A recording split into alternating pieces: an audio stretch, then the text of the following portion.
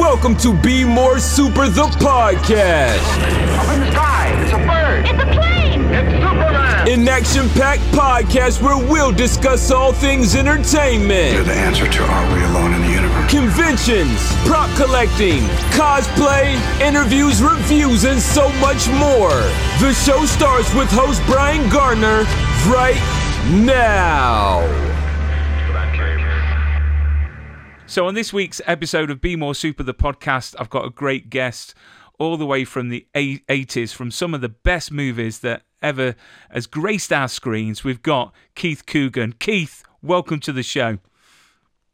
Thank you so much, Brian. Hello, everybody, and I hope everyone's well and having a great day. You know what? I'm sure they are now. They're watching you. So how is everything where you are at the moment regarding the pandemic, the craziness? Whereabouts are you located? Is it LA area? Yeah, in Los Angeles, California, and it is basically the same lockdown we've had. I know that we've gone in and out of having indoor dining for restaurants. Some personal services were allowed for a bit, but pretty much for the last 10 months, it has been, there's nothing open. There's no bars, there's no restaurants, no movie theaters, obviously any social gathering thing, no concerts. They've also canceled all autograph conventions across the country in the U.S., just a precautionary measure.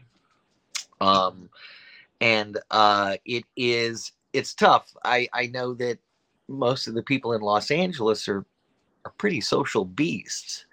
And I don't think, as stepped up the usage of doing the video-to-video conferencing. I know Zoom really became huge at the beginning of the pandemic.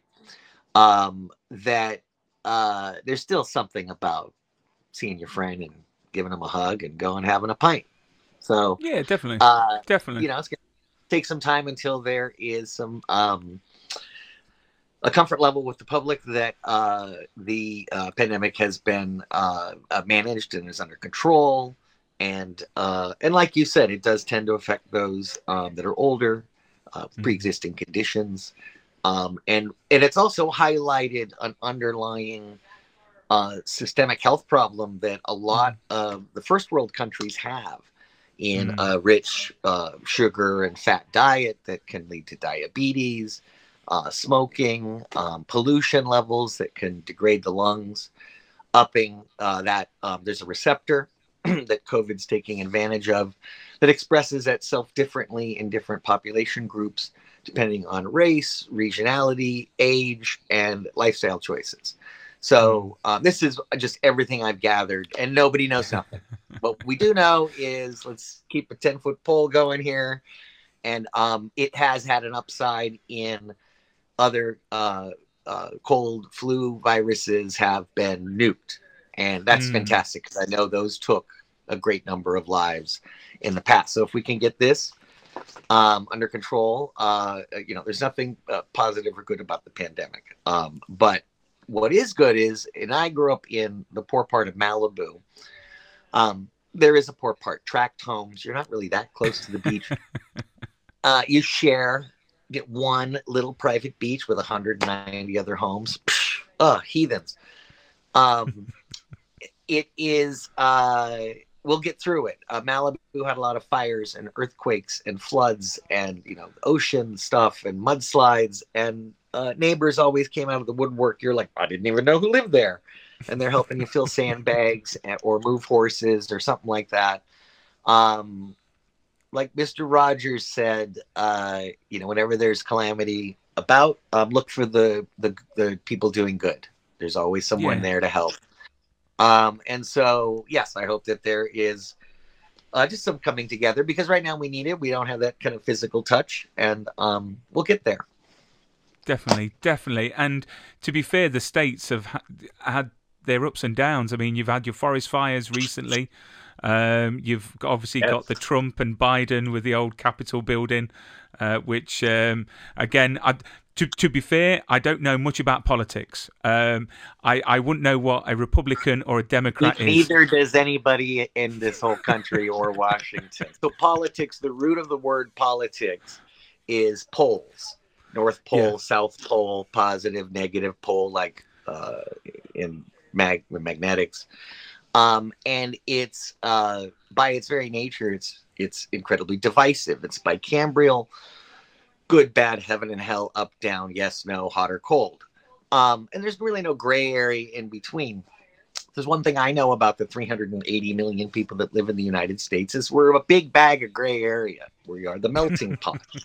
And to kind of pin anybody as a whole or a singular as a group, there's plenty of groups. My high school alone had like 20 different groups in the end. A car group, a bowling group, a singing, those little like clubs, I guess it's called. Yeah. Imagine how many clubs there are in politics. So politics themselves are distracting. They're a way to find a Hegelian dialect, define it, and find a middle ground that we can then legislate off of and kind of look to each other and go, good idea? No, good. No, you don't like that? You like that? You don't like that?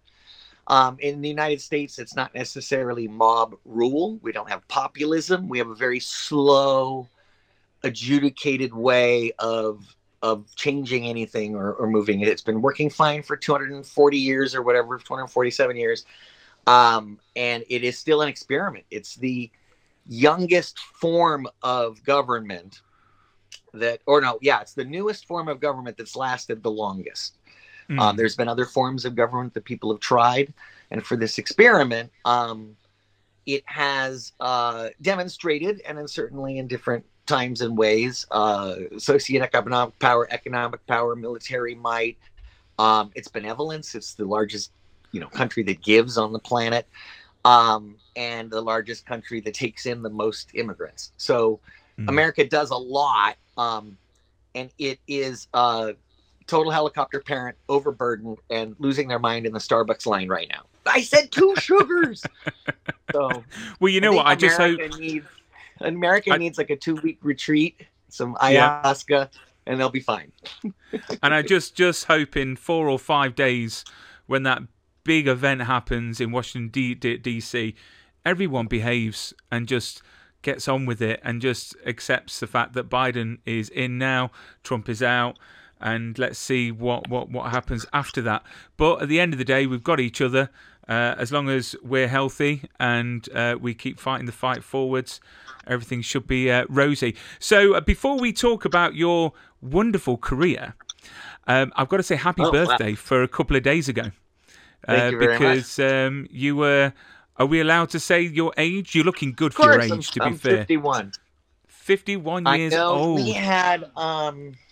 was it our SAG president? I think it was Gabriel Carteris was pushing for Internet Movie Database to not publish the ages of actors and actresses.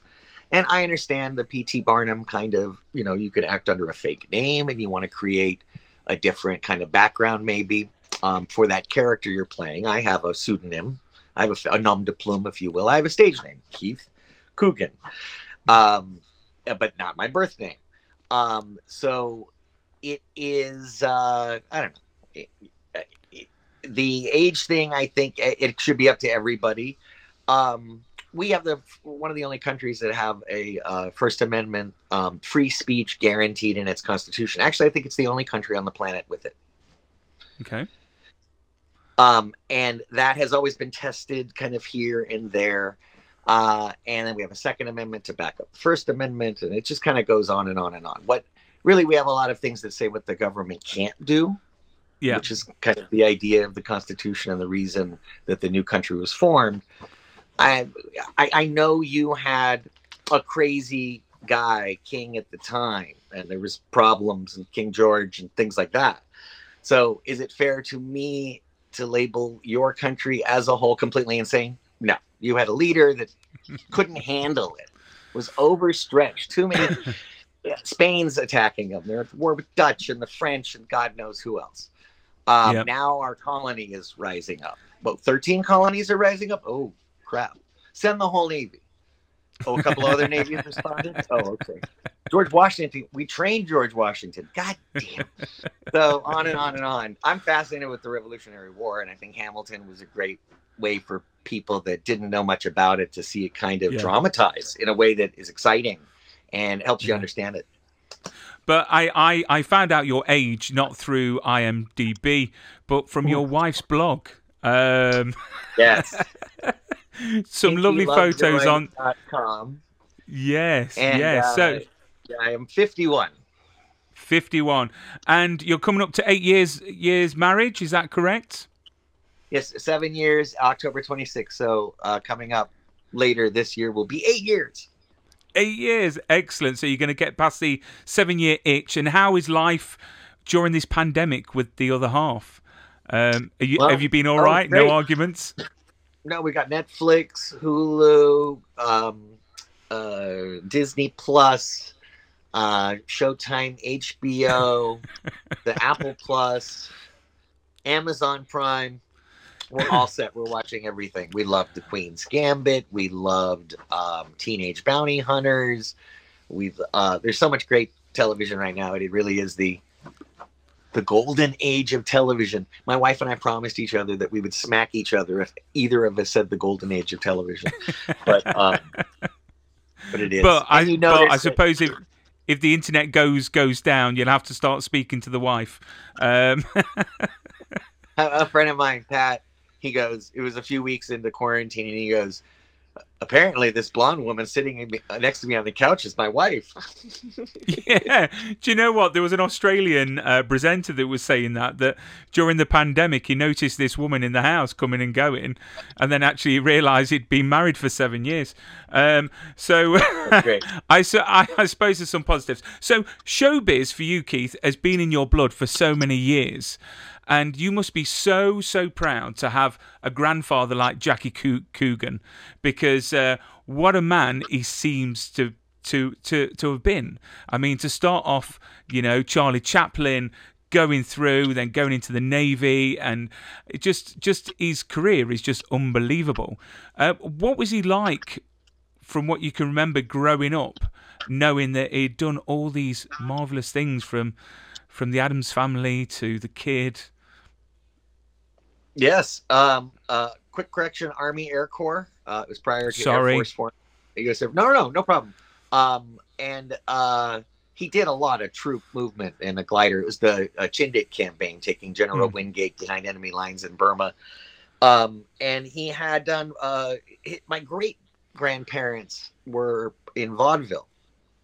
Jack Sr. and Lillian Coogan, and my grandfather was born in a trunk on the road, basically, of a vaudeville tour, and so was raised by stagehands and performers and show folk, and quickly took to the stage. It was vaudeville tradition at the end of the show. If you had a child with the troupe that had any talent, skill, singing, dancing, monologue recitation. I believe my grandfather could do a monologue from Inherit the Wind. It was amazing. At 4. They would perform it. If they couldn't, then they would just play a patriotic song and have the child carry an American flag at the end and finish. This is like, there's a setup for vaudeville and a kind of order of the acts. There's a whole history of vaudeville that's just amazing. So apparently after Chaplin had lost his Mildred, it was with the Mildred marriage, and they lost a young son, and he was very depressed. I think it was like 4 days after he'd lost the child. Someone recommended that he go see the Coogan act downtown LA at the Orpheum. It'll cheer him up. And he went, and it was to see my great-grandparents. And my great-grandfather was an eccentric dancer. And you can see him in two-reelers with Buster Keaton and Fatty Arbuckle doing this kind of eccentric dancing. He usually played a heavy. And my great-grandmother was part of a twofer sister act that would sing like duets. And a twofer is the second act in vaudeville. You usually have an opening act, and then to prepare the spinning plates or the dog act or something elaborate behind the curtain, you drop the curtain and you have a 2-spot, which is like a Laurel and Hardy, 2 guys doing patter, a soft shoe number, or something that can be done with no props and no stage behind it. So my great-grandmother was a sister act, but it wasn't her sister in the act. It was another woman. So my great-grandfather then came out on stage at the end of the night and did... in Los Angeles at the time, this is 1919, the shimmy had been banned as obscene in the clubs. So my grandfather come to see a 4-year-old boy do the shimmy, though, is entirely charming. And Chaplin, I believe, had already done A Dog's Life, which is a primer for the kid. He'd been percolating the idea and finally saw the child performer that might be able to do it. And then immediately approached my great-grandmother, who said, no, you can't talk to my child alone. They're like, this is Charlie Chaplin. She's like, I don't care who it is.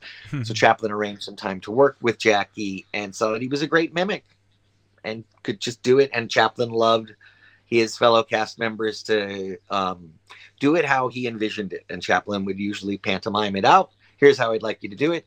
And then his troupe of actors, basically a Commedia dell'arte troupe with a big heavy, an ingenue, they would then do what Chaplin had asked. And my grandfather could do that, no problem. He was born to do that. So the kid was an international success. And Chaplin's first feature-length film, combining comedy and drama. And it was also post-World War I, and the world needed an orphan to adopt. And my grandfather became the world's first film child star. There were regional film stars, there were child stage stars, but at this point it hit global as the kid. The great thing about silence films, you could just take the interstitial cards and translate them into any language. And so it was released in every country that had a projector. And at that, so then that background with him growing up, losing his father in a terrible car wreck, killed everybody in the car, including Junior Durkin, his co-star in the Tom Sawyer Huck Finn films. He married Betty Grable, lost his money to my great-grandmother, who'd remarried the business manager. They created the California Coogan Act, the child labor law that protects kids' earnings. Divorced Betty Grable, joined the Army Air Corps, fought in World War II, came back, played a series of heavies, started doing television, and then got the Addams Family. And, he was 5 when the kid really was being done. And here he is at 50 playing, this grotesque on a TV show. And I'm 51, so I'm actually older than my grandfather was when he played Uncle Fester. And then I'm not even born yet. So I'm born into a household where this is all backstory. And it's also known that if you hit a point in your career, it doesn't mean there isn't a cycle. Somebody else has to become hot later. You can't just stay hot forever. So for maybe a year or two, you could be top box office. You gotta, you gotta learn how to kind of move on with that. My grandfather acted until, he died. He loved it. So then I'm born and I quit at 4. I'm watching TV and I say I want to be on TV. And my entire family is, my mom is aghast. And I start in commercials and TV. And what's that? Nuts. I'm intrigued now. What is it? I believe it is is that an assortment of snacky nuts? No? It's a right back of coffee. Oh, coffee. Yes. French roast. 100. Excellent. Thank you, babe. That's amazing.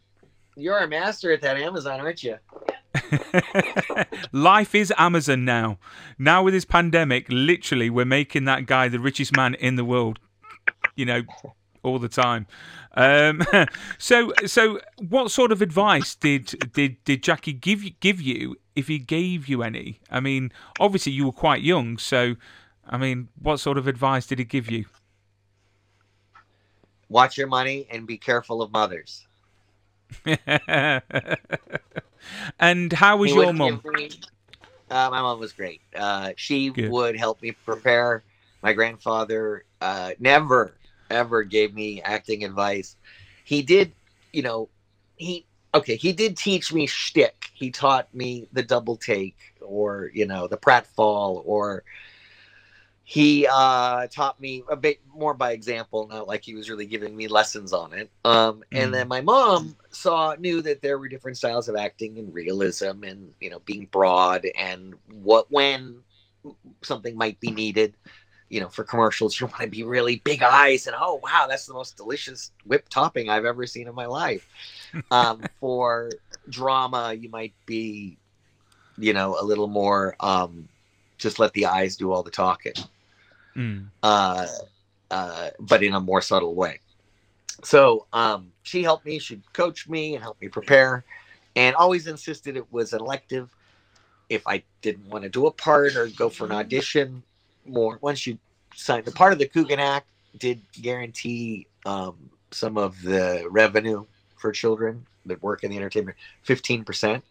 But it also codified that it's a legal signature. In California, if you're under 18, contracts aren't enforceable. You can't sign them. But the Coogan Act actually said, oh, you want us to treat them like employees and adults and like human beings? Fine. Now they're beholden to a contract. So if they sign a contract for a 5-year contract, they can't back out of it without financial repercussions. Right. You're expected to act like an adult and perform as an adult and get paid as an adult. Then there's that trade-off. So he would never give me acting lessons or anything like that, and would watch. He passed away in 1984. So I had done 9 years of television, I think, and worked up from guest appearances and, but about 100 commercials, movies of the week, after school specials, pilots, a couple of television series. And he never saw me do a feature. And I know that was he always put features as kind of the top art form. I don't blame him. I think features are a great format. Although we've seen television with feature type production talent in front of the camera, behind the camera, delivering 8 hours of television or 10 hours in a short format, short limited run series that blow away many films in terms of effects and production value. So his idea that film is supreme to TV is certainly being challenged now.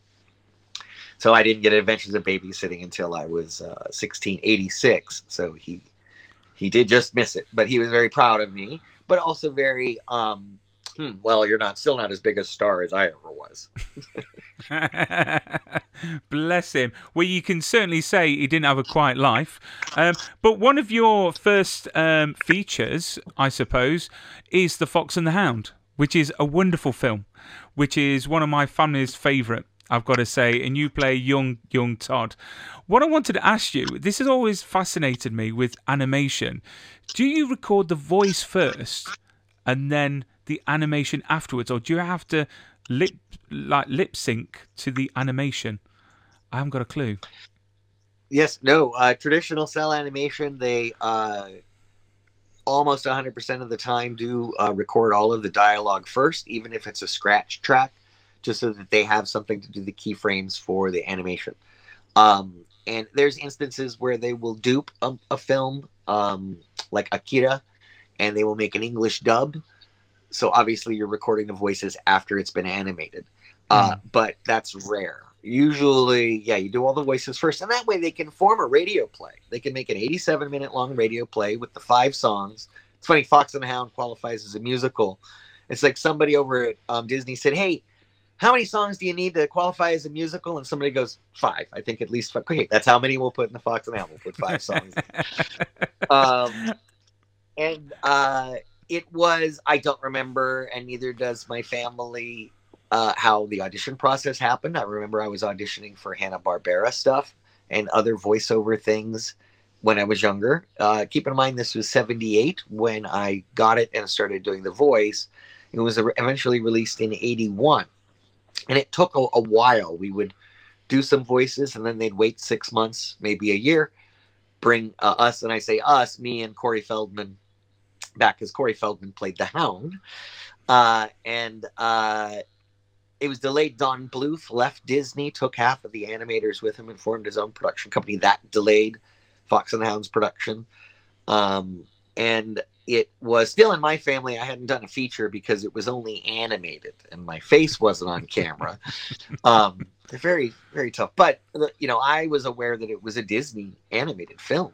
This is, I knew that it meant a big deal, and that It may not be held up as high as Snow White or Lion King, but it does have an emotional impact on those that do watch it. So a lot of people hold that dear in their heart, as do I. I think it's a Turing test to see if you're a robot. If you do Definitely. not cry during The Fox and the Hound, you're a cyborg. Literally, I cry at near enough every single film. If it's got an animal in it, that is it. I know something bad's going to happen, and I'm going to end up crying in front of the kids. So how did your mum? Because obviously you did so many things when you were younger. You was on near enough every show out there. How did your mum keep you grounded? How does she keep you in line, and not, bring that diva out of you? She would look me in the eye and go, "You're grounded." And then I couldn't go anywhere. I did a lot of chores around the house. You have to keep your grades up to get a work permit to work in film and television if you're underage. And so it's easy. It's a C average or better. And that I was getting A's and B's. And I had a lot of set tutors. And with the Coogan Act, you get 3 hours of private schooling a day on the set. That eats into the amount of time you can be in front of the cameras. So usually they shoot around and shoot the adults line, and then they bring the kid in after they've been into school. She would just say, this is, it's a privilege to be in the business. It's a total elective. You can do it or not do it. If you're going to do it, here's what it takes. The training, the work, the preparation, the patience, the diligence, the balls, let's just call it that. Trying out for parts you weren't asked to try out for. Like, oh, we like you for this, but you know what? I kind of like this part. Can I read for this? Well, and you do it anyway, and then you get the job. Balls. Hearing about a studio audition, and you don't get an audition, so you hop the studio fence and you go sign in anyway. And then you go to network for it. I'm only upset we never got that one. So my mom was very aware of the rules, but also aware when there might be a chance to kind of subvert them a bit. If she felt it would be that I might be right for it. I don't know. Or ready. She also was like, nah, you're not ready for this. I'm like, what? She goes, nah, you have a little further to go. I'm like, wow, okay. So, I just kind of rolled with it. Yeah. I mean, did you notice any pressure when you were growing up, working in the industry? Did you feel any pressure to, to get parts and to actually do the job? Not till later when I was, we bought a house when I was 9 in Malibu. And after, I think my grandfather died in 1984. I didn't really work that much that year. It was tough on the whole family. And consequently, it didn't really focus on, booking a lot of jobs until maybe early 1986, as I picked up some TV work like Silver Spoons and Growing Pains. Bless you, honey. Just the 10 of us. That there was a pressure during that time I felt to pay the mortgage. Yeah, sure. But I had bleeding ulcers. My mom denies it now, but I remember going in and drinking the barium shakes and them taking, upper and lower GI, like x-rays, and trying to figure out why I had so much stress. And I just think it was knowing, that neither of my parents had like a regular gig, and that the income was kind of dependent on me. Remember, as a child, you get to keep 15% of your money, which was more than that was kept, 100% really. But I also paid. I didn't do a percentage for my mom as a business manager. I just paid her a monthly salary. Very fair. All the other kids in my business that had parents as managers, those parents are taking 20%. My mom came nowhere near taking that. At best, maybe 5%. And so we were working together. It was like a team thing, as a momager. Yeah.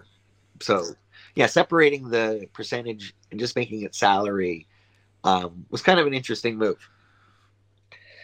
So that's that time. And also then later after, let's see, Toy Soldiers and Don't Tell Mom and Book of Love came out in 1991.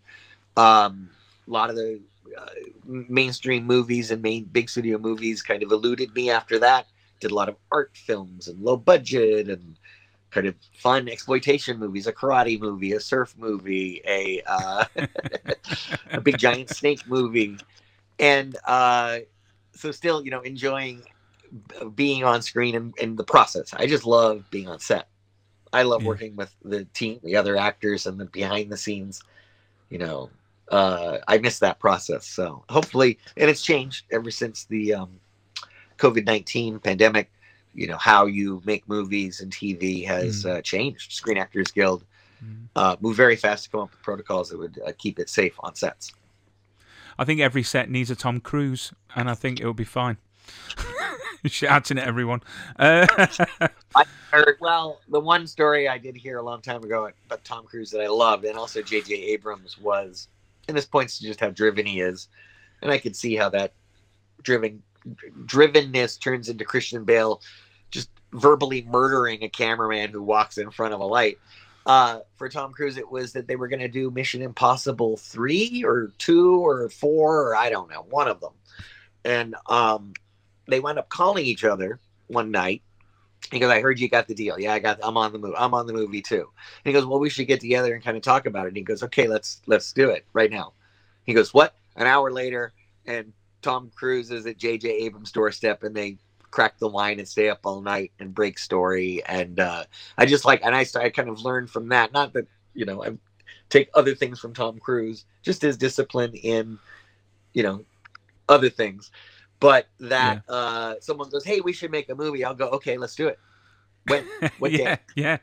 Don't wait. I don't do it know. Now. Panic. So let's talk about Adventures in Babysitting. Probably my all-time favorite movie. I think it's fantastic. It never ages. No matter if you watch it now or when I was a kid, it still has got the same effect. It really has. And what an amazing cast! Elizabeth Shue, my first crush. When I was young, when I watched it, I was fascinated by her. What was it like filming that? Because it was Chris Columbus's first debut, movie, and obviously he's well known for Gremlins and The Goonies. What was it like being on set? Because you'd already done quite a lot of things, so you're a bit like a veteran on the set anyway. What was it like to be with Chris and the cast, and what was that whole experience like?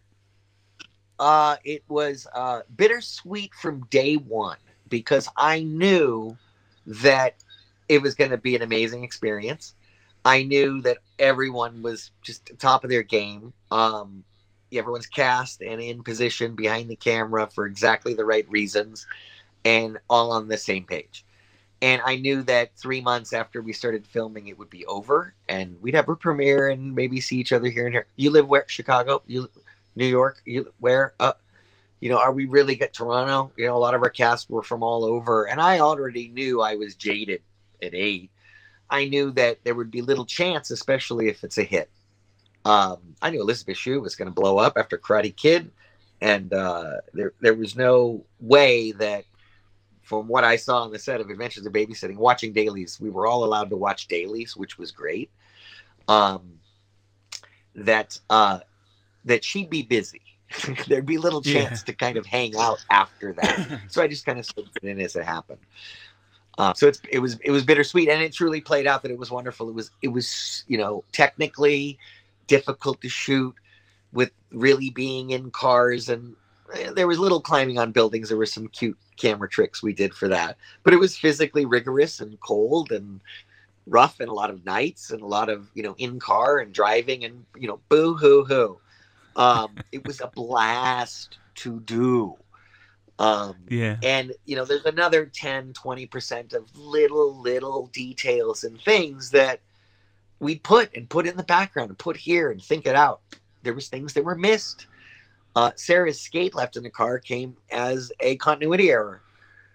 They go, we were supposed to leave the entire backpack in the car, and there's a shot of Sarah with the backpack we shot after, and we can't reshoot. And they went, change it to the skate. And they did. There's so many different things that happen as you're going. And it was just handled by the best people. It was cut quickly together. We shot January to March, and it was released July 4th weekend. Wow. That's an insanely short amount of time to put together a movie on film. But Touchstone Pictures had a assembly line of editors and post-production and audio engineers and PR and marketing. Silver Screen Partners, which was the Silver Screen Partners 3, which was the finance company behind Touchstone Pictures for a chunk of years in the 80s. The most successful film development fund ever. It was a 600% return on your investment. Wow. And our former president, George Bush Jr., sat on the board of that company. And they just had a great formula. Make films for $10 million and under with, great stories, high concept, family entertainment. Touchstone was a little bit more of an adult brand than Disney movies. And they hit it. They hit it with Stakeout and Outrageous Fortune and Ruthless People. And they hit it. They would have 2 or 3 hits a year, making $100 million. Ours was maybe more modestly budgeted and maybe did $36 million, but it was still financially successful for all those involved. And they don't make movies like that anymore, which is shocking to see. It's a pity that, they didn't do a sequel. I know that they've done a series on the Disney Channel for Adventures in Babysitting. I haven't seen it, but apparently there's a series that's taken from Adventures in Babysitting. I'm so sorry, Brian. You did break up. Sorry, no, I was just saying it was a pity that... Yeah, you got me. It's a pity that they didn't do a sequel for the movie, but now there is a series that is taken from the film that is on the Disney Channel. I haven't seen it. I should get my girls to watch it, but I'm waiting for them to get a bit older so I can slowly introduce them to films like Adventures in Babysitting. Excellent. They did try a series shortly after the original film came out on CBS, maybe, and it was starred Jennifer Guthrie, Brian Austin Green, and Joey Lawrence, and Courtney Peldon as Sarah. And the kids got involved in a hold up at a 7-Eleven. Then they escape to the sewers where they're chased by a giant alligator. The pilot aired at 3:00 in the morning on a Friday, and nobody ever saw it, and it was never picked up. The head of the Disney Channel was coming up on their 100th Disney Channel original movie and was a huge fan of the original Babysitting, but he had an 8-year-old daughter. And he says, there's no way I will let my 8-year-old daughter see the original Adventures of Babysitting. But what an idea to remake it for families. So the Disney version, it's a feature, by the way, not a series. The new Adventures of Babysitting on Disney is great for all ages. Let's just leave it at that. But it's not the you original. Can expose them to it. You're safely, you can expose them to it. It's very fun. And it was the reason it was made. Yeah, awesome. So out of all the filming locations in your career, which has been the best location to film in? Because I've got a feeling it's probably going to be Africa, but you tell me. What's your favourite place that you've gone to film? Funny, I went towards British Columbia, specifically Vancouver and Whistler for Cousins, 21 Jump Street, and Downhill Willie. I love British Columbia. It's a great film location. And has now gone out of trend for Atlanta, Georgia. I have not worked in Atlanta, Georgia. Working on The Cheetah, which is rated G, Disney Buena Vista release, made for kids. We worked with cheetahs and hippos and rhinos and giraffes and zebras, and it was phenomenal. We used mostly local talent, shot actually in Kenya, Tanzania, and Masai Mara. It was a 5-week shoot, 30-day shoot, directed by Jeff Blythe, who had famously directed Circle Vision pictures for Disney, like Journey to China. Yeah. So he also shot the helicopter footage for The Shining, which was also used at the end of the studio cut of the Blade Runner. So I just was blown away by Jeff Blythe, and he had a challenge of doing a film on an exotic location with children and animals. So he did not think that he could do it in 30 days. He goes, there's no way we're pulling this in 30 days. He just did work under too many circumstances. He didn't know that Nairobi had a robust history in challenging film productions, like what was the Sheena, Queen of the Jungle? Yes. Sadly, we've just lost her. Yeah, she just passed away. Sheena. Yeah. Yep. We also had Out of Africa, and tons of great film shot there with local cast and also British expats who were former Royal Shakespeare Company members. They're in everything. You do a movie in Kenya, boom, they just say, here's the 5 people you're putting in this movie. And they're wonderful. So the cheetah, we actually shot it on time. We shot it in 30 days. And Jeff Blythe made a bet with the grips and electricians. He said, if we actually finish this in 30 days, I will shave my beard. And he had this nice kind of graying full beard and mustache. And he reneged. We did it.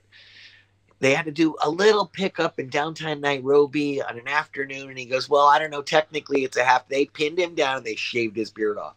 When he returned home, he had left his newly born infant daughter at home with his wife. And when he returned home, his daughter didn't recognize him because of his beard. She'd never seen him without his beard as she was alive.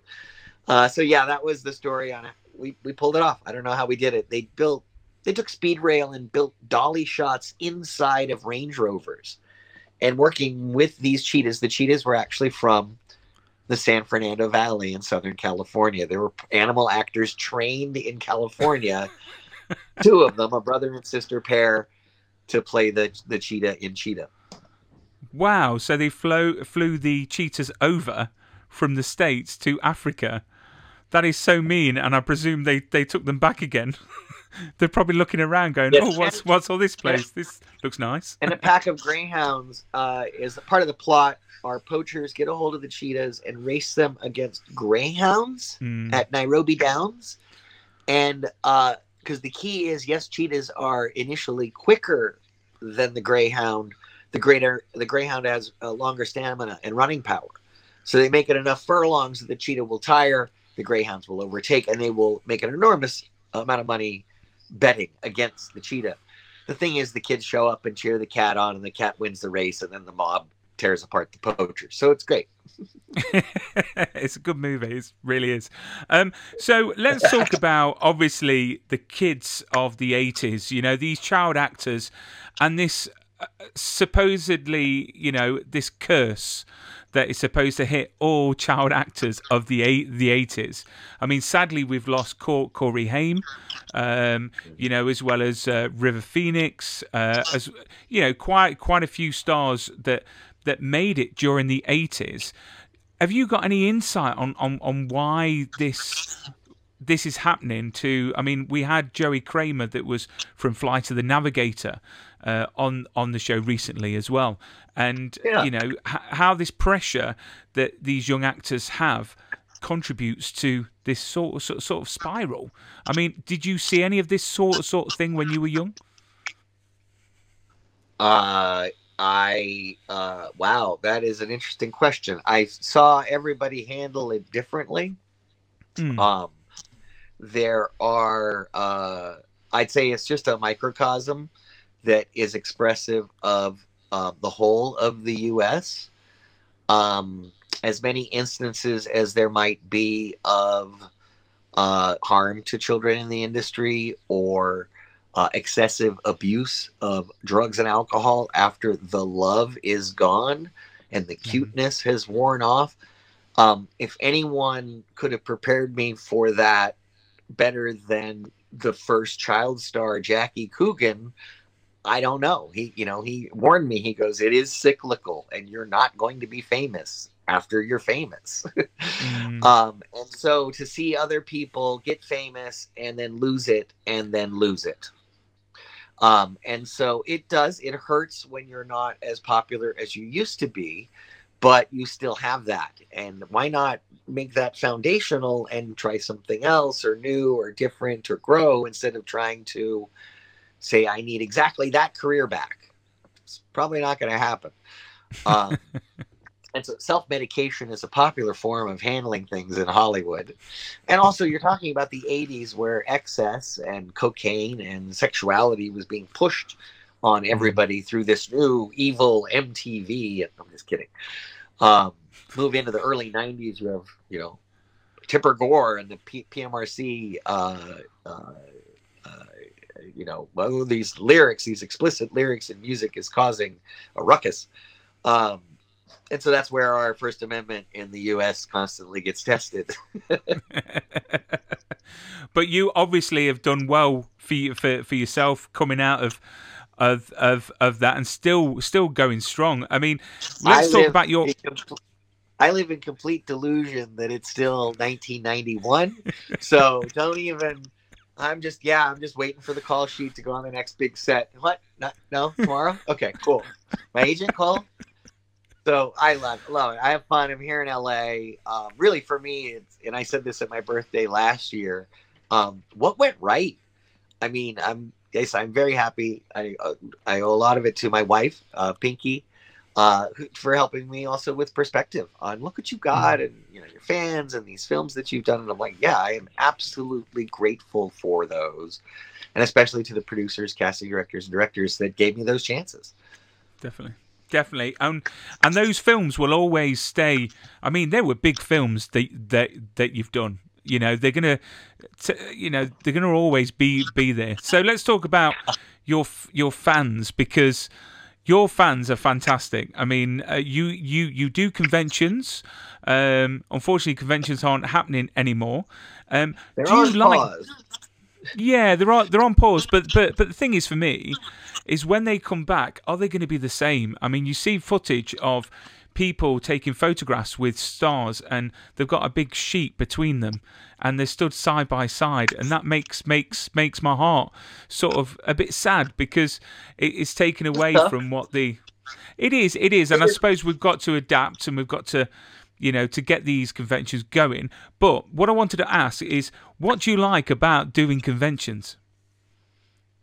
Oh, that is it. The fan interaction. I'm a fanboy. So whenever I go to a convention, there's inevitably another star or pop culture icon or creator that I need to meet. I need to tell them how much I love it. And I wind up parroting what fans tell me. I grew up on this. It's part of my childhood. You don't understand.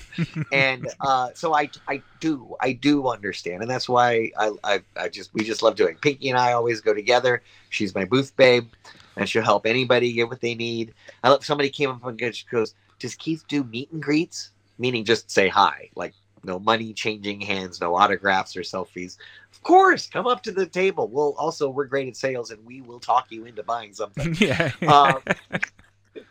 It is, the selfie thing is also, not everybody gets one or asks for one, even pre-pandemic. A percentage of people want a selfie, maybe an autograph and a selfie. But there's also the professional photos. There's table selfies, and then there's the professionally taken in front of a backdrop with the celeb. And those celebrities can choose not to do table selfies and only do the professional ones, or vice versa, whatever. So it is just going to adapt. I mean, you talk to somebody for a minute at the table, and you got COVID? No, I got to test it. I don't have COVID. You have COVID? Let's take a selfie. Hold your breath. I don't know. Bless you. I mean, you mentioned that you like going to these conventions. What one star have you got really starstruck seeing, that you think's fantastic? Oh, I can't. The Goot. Steve Guttenberg is a fantastic and fun human being. And he has been on my show, which is he was awesome to chat with. So laid back, and obviously Police Academy for me, again, one of the films of the 80s, absolutely amazing. Really, really is. 3 Men and a Baby. Oh God. Come on. So many great films. Do you know what? My little girl, every single night, I used to sing to her "Good Night, Sweetheart." You know the song that they sing in Three Men and a Baby? I used to sing that to my little girl every single night to get her to sleep. But now it doesn't work because she's too old. She's 7 years old. She knows the score now. So at these conventions, who do you get recognised for the most? Like, in which role do they ask you to sign for? Oh, it usually sticks to the babysitting films and Fox and the Hound. I had a gentleman come up to my table, and for some reason we didn't have the Toy Soldier stuff out. And somebody goes, nobody's going to recognize you unless you have Toy Soldiers out. So it's different for everybody. Some people come up and go, Book of Love is my jam. And I'm like, you saw it. Thank you.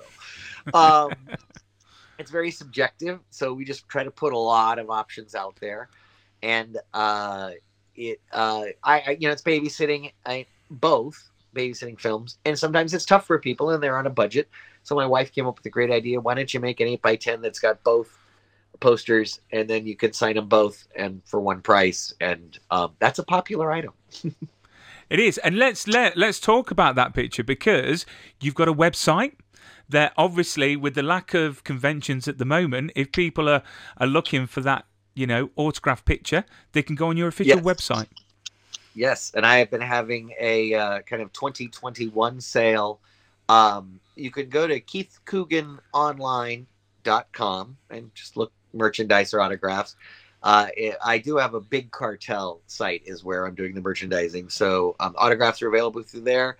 I can make it out to you or put a quote. There's a notes field when you order it. For this last week, it has been, I was running a special. It's been a virtual convention. I just do miss that face-to-face, though, with fans. But if you'd like an autograph, go ahead and go to KeithCooganOnline.com and check it out. Horrible shipping rates to the UK, but do you know what? I'm used to that. So yeah, it's really bad. It's not even a pound above my actual costs, so it's fair. You'll look at it and go, "Oh, what a cheap autograph! Oh God, look at the shipping." So yeah, it's more than the autograph. It was tough to do international shipping at all. So and I did build the site and programmed and did the whole thing. And my wife and I do it all. No middleman in that for the autograph. And you're also on Cameo as well, which I think is an awesome way of giving someone a gift for Valentine's, maybe coming up. Cameo is a great idea. Previously on my website, I had been offering voicemail messages for $20. Have Keith Coogan do the dishes are done, man, on voicemail or whatever. And oftentimes they just pick up and you wind up talking to the fan or whoever it's been gifted to. And Cameo, though, what a great idea. Instant, direct. I've never been asked to say or do anything that, is too strange or crazy. I've had ones where I had to ask, are you sure you want me to say this to this other person? Like they're sending a message to somebody else and they go, oh no, yeah, it's okay. Do it. I'm like, all right. So it is, it's fantastic. I love Cameo. Super fun. Yeah. I mean, you do see stars on there charging stupid amounts. You really do. Like $400-500, which I think is just crazy. That's a lot. It really is. That's a lot. But I have a very modest price, and I'm a total whore. I will quote whatever you want, or do whatever voice, or I will dance, monkey dance, no problem. And would you consider coming over to the UK once the conventions are all back up and running and this COVID's done one? We had one plan. We were going to go to Edinburgh and kind of hit as much as we could around y'all's parts, but obviously things were pushed. So yes, we are still planning on that. I've been actually in this last week had a really great response for the autographs to UK and Australia, but UK for several years there's been a couple of conventions we've had our eyes on. And the best way to get me out there to them is to email those conventions and request me as a guest. eventually they're going to get tired of hearing him. They'll go, fine, we'll bring him out as a guest. It'll be awesome to meet you in real life, and I'll make sure that I've had my COVID test before meeting you, so we can have a selfie. But Keith, thank you so much for your time. It's been an absolute pleasure. Look after yourself. Keep safe. Say hello to the wife for me, and thank her for giving me you for a while. And enjoy your coffee. Brian, thank you so much. Great questions. Very fun interview. And be more super, man.